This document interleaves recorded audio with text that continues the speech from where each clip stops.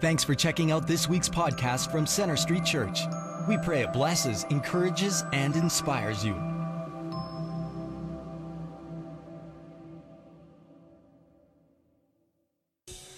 Well, welcome to all of you here at Central Campus, as well as those of you who are watching online, and those of you who are meeting together at one of our campuses in Airdrie, at our Bridgeland campus, our South Campus, meeting at St. Mary's University College, and our Northwest Campus, meeting at the Crowfoot Theaters.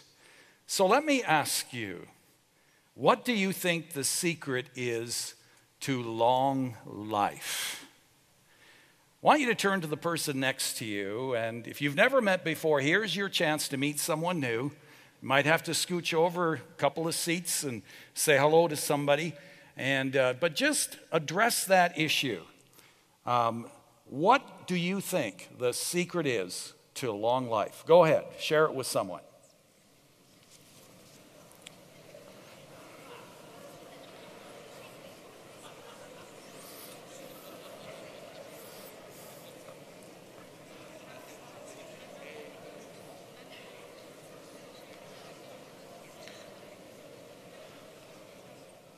Okay,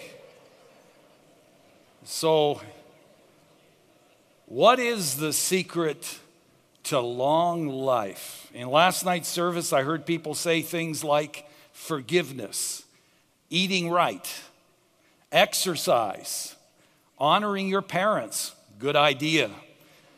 One fellow got poetic and said, a happy wife is the key to a long life. And I couldn't agree with him more. Amen. Now, all of these play a role, of course, but according to the experts, the number one indicator of a long life is this: people live longer when they enjoy or are content with the work that they do. Work satisfaction, say the experts, is one of the major keys to long life. Okay, so now that you know that, I'm wondering how many of you feel that you may die at any moment? Yeah. You know, research has shown that only 1/3 of the workforce are satisfied and fulfilled in their work. Almost 2 out of 3 people say if they could have a different job, they would. Not a very encouraging picture. One author put it this way: for many people, work requires them to spend hours every day in a place they don't want to be, with people they don't really like, doing a job they really don't enjoy, for a paycheck that is never really enough. Now, hopefully that doesn't describe how you feel toward work, because even though every job has its challenges and its frustrations, if your work is draining you more than energizing you, the odds are really high that you are aging far more rapidly than God ever intended. As I talk with people, my sense is that many people today see work as little more than getting a paycheck to pay the bills and to do the things that they really want to do in life. I mean, let me ask you, if you won the lottery for, let's say, $5 million, would you quit working like most do when they win a big windfall like that? Would you quit? I mean, why do you work? We asked some Calgarians that question. Watch this.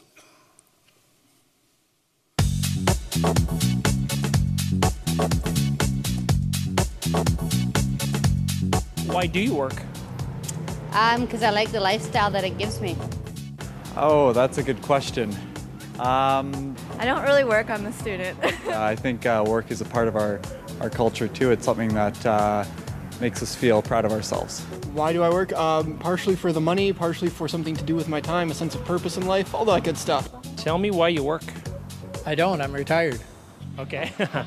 Why did you work? How about that? Because I like the job. I think also to keep yourself busy. I'd be so bored if I didn't work. Pretty much, quite honestly, to have something to do. Why do you think most people work? Most people probably do it primarily for economic reasons. To earn a living. Yeah? Yeah, pay the bills. Exactly the same reason. For money. Probably to pay the bills.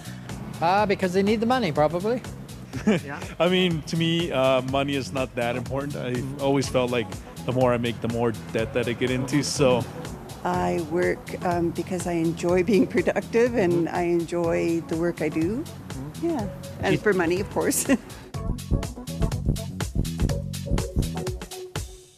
So as you can see, most people see work as kind of a necessary evil, as a means to have the lifestyle that they want. And as a result, many live, from one coffee break to another. And their favorite expression is TGIF, thank God it's Friday. Now this is truly unfortunate because on average, we spend somewhere around 100,000 hours of our lives, or upwards of 40% of our entire life, working. And if you are a homemaker, you could pretty much double that percentage. And so given this reality, I believe it is crucial that we examine the scriptures and we get God's perspective on work. But before we get into the scriptures, I want to point out that I'm using the term work very deliberately, because there's a difference between employment and work. Though all employment is work, not all work is employment. A homemaker, for example, is not paid for managing the home and the family, but I dare any chauvinist or any feminist to suggest that what a homemaker does isn't work or isn't important. Furthermore, a student studying in school or college is working. Similarly, any volunteer who performs a task is working, even though they receive no monetary compensation. Now, I also need to say this. I am fully aware that some people are unable to work. In fact, in 2 Thessalonians chapter 3, the Apostle Paul challenges us to work, and he says the one who is unwilling to work will not eat. Pretty strong language. But I want you to notice, he said unwilling to work, not unable to work because of ill health or some other legitimate reason. However, even if you are unable to work at a regular 9-to-5 job, if you are able to volunteer, or if you're able to work in any other way, the scriptures teach that that pleases God, because he wants us to use our time and our abilities that he's given to us for his glory and for the common good of man. And so with that in mind, let's examine what the Bible teaches about God's plan for work. To begin with, work originates with God. Turn in your Bibles, if you would, to Genesis chapter 1. And just kind of keep it open there, because we're going to be spending some time in Genesis today. The very first verse in the Bible says, "In the beginning, God created." The Bible starts out not only assuming the existence of God, but describes him as creating or working. God spoke, God made, God put things in their proper place. Where there was chaos, he brought order. Where there was darkness, he introduced light. He created the universe. He created the earth. He created the creatures of the earth, and we know that he also, of course, created us. He created human beings. And God said it was all good. In Genesis 2, verse 3, we read, "Then God blessed the seventh day and made it holy, because on it he rested from all the work of creating that he had done." He set the pattern. We are to work 6 days, and we're to rest on the seventh day. Notice he didn't call us to rest 6 days and to work 1 day. No, God saw work as a very good thing, something that most of our week is supposed to be devoted to. Now, this idea of God being a worker and being excited about work was totally foreign to ancient cultures. In ancient cultures, work was considered demeaning. It was a drudgery. It was fit only for inferior people like the lower classes and the slaves. Superior people, well, they did not work. No, superior people enjoyed lives of leisure and contemplation and beauty. You know, in Greek mythology, we have the account of Pandora's box, in which Zeus gives Pandora a jar. And he says to her, don't open it. Big mistake. Like a typical woman, she ignores his warning, and she opens it anyways. And all that's wrong with the world comes pouring out of Pandora's box, including death, disease, decay, cats. I'm kidding. I just couldn't resist. Anyways, sorry about that. But anyways, no. All the bad in life comes out of that box, including death and disease, decay, and work. That's how ancient cultures saw work. It was a bad thing. And yet imagine what a shock it must have been for people in that day to read Genesis and to realize that God works. God works. And he is still working today. In John 5:17, Jesus says, my Father is always at his work to this very day, and I too am working. In Colossians chapter 2, verse 16, God continues to work, upholding and sustaining the universe. Psalm 121, verse 1 says, he watches over us continually. That's the first truth that we see in Scripture. Work originates with God. The second truth is this: God calls us to join him in his work. A common misconception today is that work is God's curse or God's punishment for sin. In other words, people believe that when Adam and Eve sinned in the garden, rebelled against God, among other things, God said to them, okay, you blew it. And so from now on, you're going to have to pay for your disobedience by working. But the truth is, God called us to work before our first parents sinned in the garden, not after. Look over at Genesis 2, verse 15. This is what it says there. The Lord God took the man and put him in the Garden of Eden to work it and to care for it. You see, work was part of God's original design for us. He intended work to be a gift, a blessing, not a curse. In essence, God said to man, you know, I've had so much fun creating the earth, I want you to join me in taking care of it. God never intended for us to just sit around in the shade, enjoy the view, and drink lemonade all day. No, God calls us to be his co-workers. Here in the creation account, God calls Adam and Eve to tend the plants and the shrubs in the garden so they will produce more fruit. God calls them to name the animals, which was a lot more complicated than you might think. In the original language, to name an animal meant you really understood its nature. So that meant studying the characteristics of an animal and then naming it accordingly. And of course, God calls Adam and Eve to be fruitful and to multiply, to have children. It was a tough job, but somebody had to do it. And those offspring would need to be protected and loved and cared for and educated. And again, God called our first parents to do this before they rebelled against him. It was part of his original design for us to work. In Genesis 1:26, God says this, let us, by the way, us refers to the Trinity, God the Father, the Son, the Holy Spirit. Let us make mankind in our image, in our likeness, so that they may rule over the fish in the sea and the birds in the sky, over the livestock and all the wild animals, and over all the creatures that move along the ground. This tells us that we have great dignity and value as God's co-workers. Our ability to work separates us from the rest of God's creation. He designed us to work.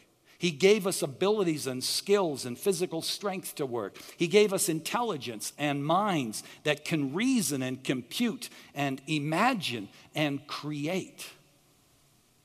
He even gave us the raw materials on this planet that we can use to develop and create useful things with, like homes and cars and dishwashers and video cameras and mobile phones, all of which man has improved substantially over the years.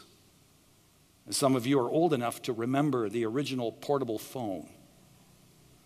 I remember the first time I saw one, I was in my teens. I saw a rich man walking around with the thing at a construction site. It was the size of a brick, and it had a big black antenna sticking out of it. I heard it cost some ridiculous amount, and I wondered why anyone, I mean, this is so funny how time changes, but I wondered how anyone would want a portable phone to begin with. And even more, why anyone would pay big bucks to lug that brick around. Now, in that day, that brick of a phone was state of the art and something to celebrate. It was a great achievement of man, but it was nothing compared to the small, sleek, advanced, and powerful cell phones that all of us have today, which reveals man's incredible creative ability that's given to him by God to bless others. You see, we are created in God's image, and we do something very godlike when we work. Work originated with God, and God calls us to join him in his work. Furthermore, all work matters to God. Dr. Glenn Sunshine from the Colson Center, he writes this: I once attended a church that essentially taught that if you were serious about your faith, you'd become a missionary. If you were less serious, you'd become a pastor. And anything else, you were presumably a slacker and not committed to God's call. Now, lest there be any doubt, we've never taught that in this church because it is not biblical. I mean, in fact, as Christ followers, we are all called to be missionaries. Amen? We're all missionaries in our communities, in our schools, in our workplaces, or wherever it is that God calls us or God takes us. So we're all missionaries. We're his representatives. However, one of the reasons that I'm doing this little mini-series on work after the Sermon on the Mount series is because some people come to the conclusion that if they're serious about God, any spiritual work can only be done in the context of full-time ministry. I want to ensure that no one concludes, as some people do, that you can't serve the kingdom of God where you work. But that kingdom work can only happen outside of work, like when we volunteer in children's ministry, or go on a missions trip, or serve in a soup kitchen downtown. Now, I want to be clear, these things I just mentioned and many others are very important. And thankfully, God does call people to serve in this way. But I want to emphasize that God also calls us to represent him and to serve him in the workplace. You see, we often assume that in God's mind there is a chasm between the sacred and the secular, between spiritual work and non-spiritual work, between the work God is doing on Sunday and the work we're doing on Monday. But here's the thing. The Bible calls us to glorify God in whatever we do. 1 Corinthians 10:31 says, So whether you eat or drink or whatever you do, do it all for the glory of God. Paul says that our highest calling is to glorify God in all that we do. And that includes the way that we work, the quality of our work, the attitude that we have at work. All work, whether you're a student or an architect or a doctor or a doorman, all work reflects the work of God in creation. Kevin Kim points out that in Genesis 1:2, the Spirit of God brought order out of chaos and took the raw material of creation and brought newness out of it. In the same way, we read that God placed Adam and Eve in the garden to cultivate it and to develop its raw materials. And so today, when we take the raw materials of the earth and we use our creativity to develop them for the common good of man, we are fulfilling the creative purposes of God. Let me give you some examples of this. God wants people to have shelter and food. And so if you are a farmer and you are devoting yourself to producing food for the people in your community, or if you are a contractor and you take sand, cement, and wood, and you create a home to shelter and to bless someone, whether that's here in Canada or whether that's in the third world somewhere, you are fulfilling in part the purposes of God in your life. God loves beauty. And so if you are an artist or a painter or a musician, and you take the raw material of color or sound and arrange it into something beautiful for others to enjoy and to give praise to God, you are fulfilling in part God's purposes in your life. God cares about justice. And so if you are a judge or a lawyer and you take principles of justice that honor God and His Word and you codify them into laws that benefit society, you are fulfilling in part the purpose of God in your life. God cares about our health. And so if you are a physician, a nurse, a therapist, a medical researcher, a nutritionist, and you invest your life in helping people to be healthy and to remain healthy, you are fulfilling in part the purpose of God in your life. God values economic growth. And so if you are an entrepreneur and you take the raw material of ideas and human resources and you create a product or a business that didn't exist before, that not only benefits mankind, but also provides work for those in need of meaningful work, you are fulfilling in part God's purpose in your life. God wants children to be loved and nurtured and challenged to be all that God created them to be. And so if you're a parent or a grandparent, a teacher, a coach, a child care worker, and you are bringing forth lessons and learnings and drawing out children's God-given potential, then you are fulfilling in part God's purposes in your life. God values order. And so if you're a manager of people, or an administrator in charge of offices, or a homemaker in charge of a household, and you are leading in a godly way, then you are fulfilling in part God's purpose in your life. God values peace and safety. And so if you're a government official, a soldier, a fireman, a police officer, and you invest your life in keeping law and order and protecting people from harm, you are fulfilling in part God's purpose for your life. You see, when we work and we use the knowledge and the abilities and the skills that God has given to us to make life better for the people that God loves, for the world that He created, we are not only doing good work, we are doing God's work. So this is what the Scriptures teach about God's plan for work. What are the implications of all of this? Well, first of all, our work matters to God. Tim Keller writes, "Everyone wants to be successful rather than forgotten. And everyone wants to make a difference in life. But that is beyond the control of any of us. If this life is all that there is, then everything will eventually burn up in the death of the sun, and no one will be around to remember anything that has ever happened.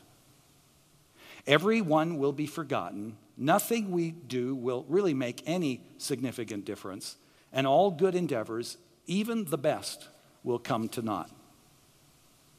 Unless, he writes, there is a God. If God of the Bible exists, and there is a true reality beneath and behind this present reality, and this life is not the only life, then every good endeavor, even the simplest ones, pursued in response to God's calling, can matter forever. Our work has little value in itself. But when you include God in the picture and his grand scheme of creation and what he's trying to accomplish in our world, our work has great value. Which is what the Bible promises in 1 Corinthians 15, that in the Lord, your labor is not in vain. Apart from the Lord, it is in vain, but not in the Lord. Our work matters to God. A second implication is this: our work is equally valuable to God. In our culture, certain types of work are rewarded more than others, with greater prestige and higher pay. Not so in God's kingdom. God's kingdom, remember, the values of God's kingdom are counter opposite to many of the values that our culture embraces, and work is one of them. You see, for the Christian, there is a difference between our vocation and our occupation. In our culture, we often use vocation and occupation interchangeably. You know, for example, ask a plumber what his vocation is, and he'll say, well, it's a plumber. Ask him, well, what's your occupation? And he'll say, well, it's a plumber. Many people just use the terms interchangeably. And yet the word vocation in the original language means to call. A vocation is literally a calling. As Christians, we are called by God to be his representatives in the world, to be salt and light, but also to be his hands and feet in caring for his creation and the people of his creation. Hence, we Christians can have various occupations or jobs, but we all have one vocation. We all have the same calling. What that means is that in God's eyes, we're all one. And what we do for him is equally valid and valuable because we all have the same calling. There are no first-class Christians or second-class Christians because of our varying occupations. Even though we see that in our culture around us, that is not the way God's kingdom works. In God's eyes, our calling makes the janitor at corporate headquarters as special and valuable as the CEO. Since both belong to Christ and both are called to serve and to represent Christ through their lives and their work.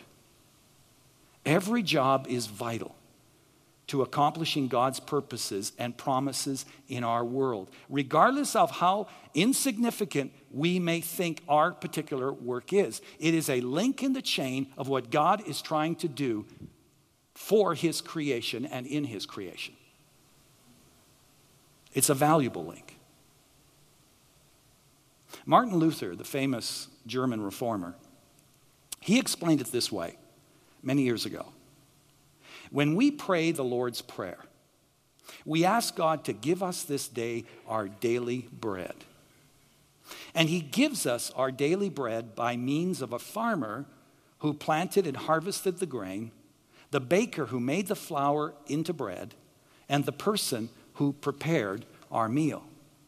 Today we could add so many other layers to that, couldn't we? The people who created the machines that the farmer uses to plant the seed, the people who service the machines, the people who provide the fuel for the machines, and on it goes. Lester DeCoster elaborates even more. He says, imagine that everyone quits working right now. What happens? Civilized life quickly melts away. Food vanishes from the shelves. Gas dries up at the pumps. Streets are no longer patrolled. Fires burn themselves out. Communication and transportation services end. Utilities go dead. Those who survive it all are soon huddled around campfires, sleeping in caves, clothed in raw animal skins. The difference between a wilderness and a culture, a civilized culture, is simply work. When we think of it this way, we're reminded that whether we do surgery, whether we stock shelves, repair computers, are pastors, homemakers, all are valuable in God's eyes. And there are few better ways to love and to honor our Lord and to love our neighbor than to simply do our work to the best of our ability and with a spirit of gratitude to God for the privilege of serving Him and glorifying Him through our work. Now, friends, you let this truth sink in, and it will revolutionize your attitude toward your work, whatever it is. You'll never again feel like you have a nothing job. For all honest work done for the Lord is sacred. It is essential to the furtherance of God's kingdom as any other work. On the other hand, all work done for the glory and the benefit of self, regardless of how prestigious or how successful it may be in the eyes of other people in our culture, that work will burn in the end. Only what is done for Christ is going to last. And then finally, if we truly believe God created us to work rather than to punish us with work, we will have a new attitude toward both work and leisure.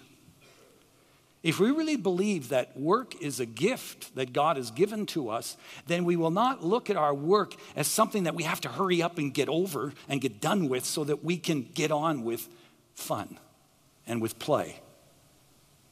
Rather, we would look at our play and our rest the way God intended it in the first place, as a change of pace that refreshes us and recalibrates us for the delightful purpose of getting back to the work, whether that's employed work, whether that's volunteering or whatever that God has called us to. This will even change our perspective on retirement. Listen carefully. We've all heard people say they can't wait to retire so they can finally be free to enjoy life. Haven't you heard people say that? Can't wait to retire.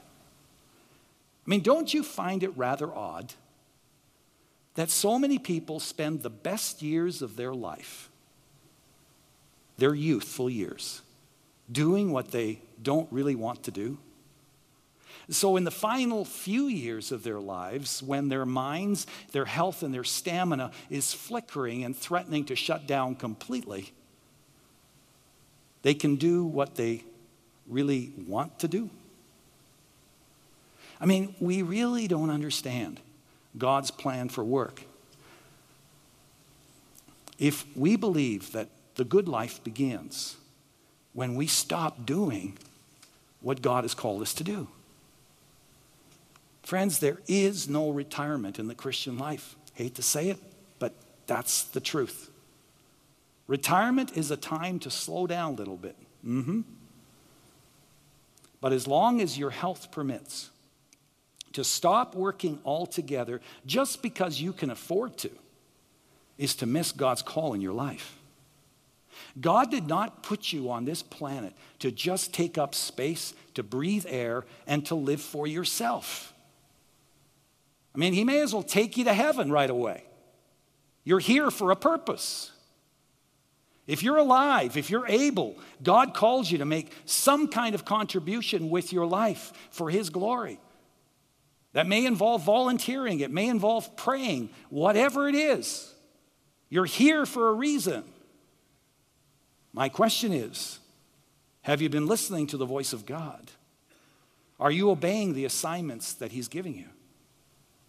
You matter to God, and so does the work that you do in his name. And one day in heaven, you're going to be so glad that you did, because you're going to see that your work was not in vain.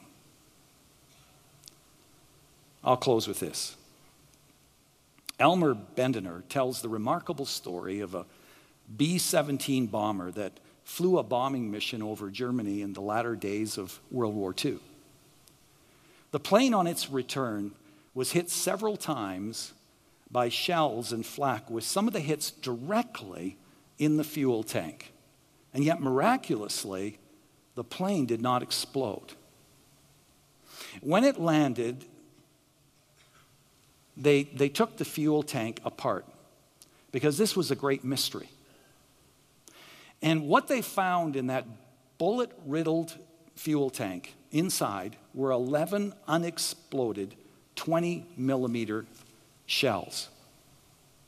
The shells were dismantled, and to the amazement of everyone, all were empty of explosives.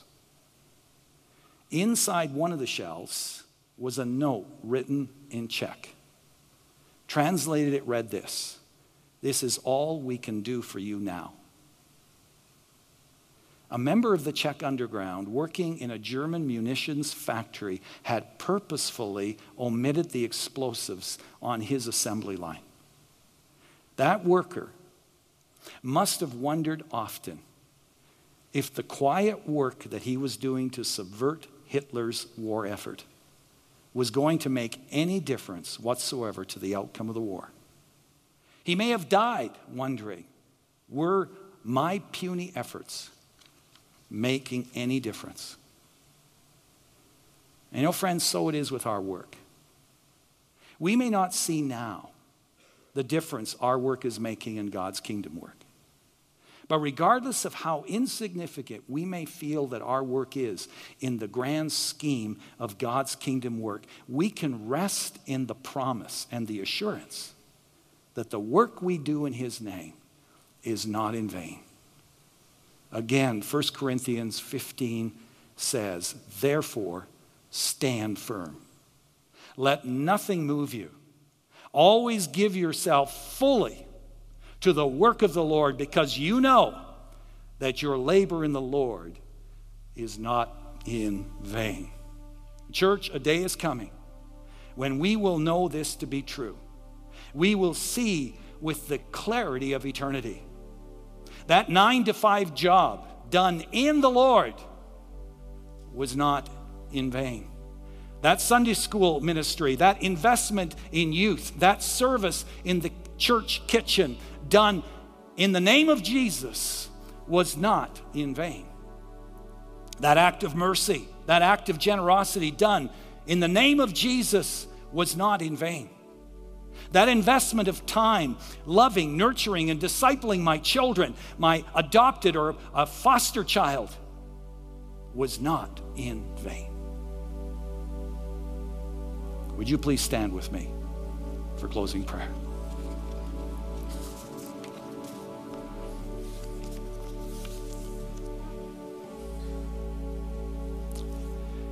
Heavenly Father, we thank you again for your word and how its truth sets us free.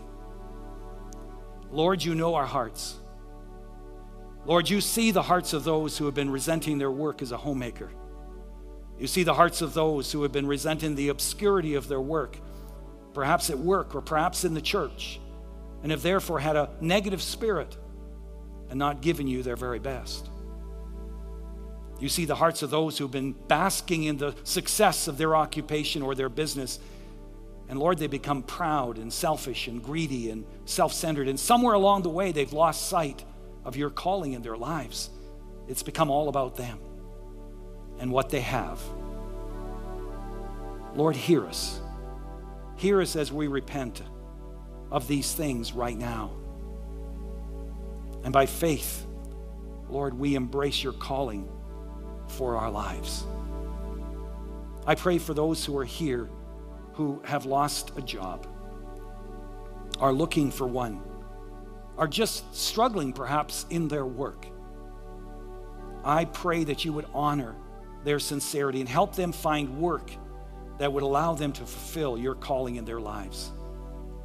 And Lord, I pray for myself and our church that we would do our work, whether paid or unpaid, to the best of our ability, with enthusiasm, wholeheartedness, and with a love and a sensitivity to others. And most importantly, as unto you, for your glory and for the sake of those who need the Jesus that we know and love. For I pray it in the precious name of Jesus. Amen. And now may the Lord bless you and keep you. May the Lord make his face to shine upon you and be gracious to you. The Lord lift up his countenance upon you. In the name of God the Father, the Son, and the Holy Spirit. Amen. Thanks for listening. We hope this message has impacted you. We'd like to challenge you to take it one step further and get connected. For any questions or prayer, please visit our website at cschurch.ca. You can also like us on Facebook or follow us on Twitter.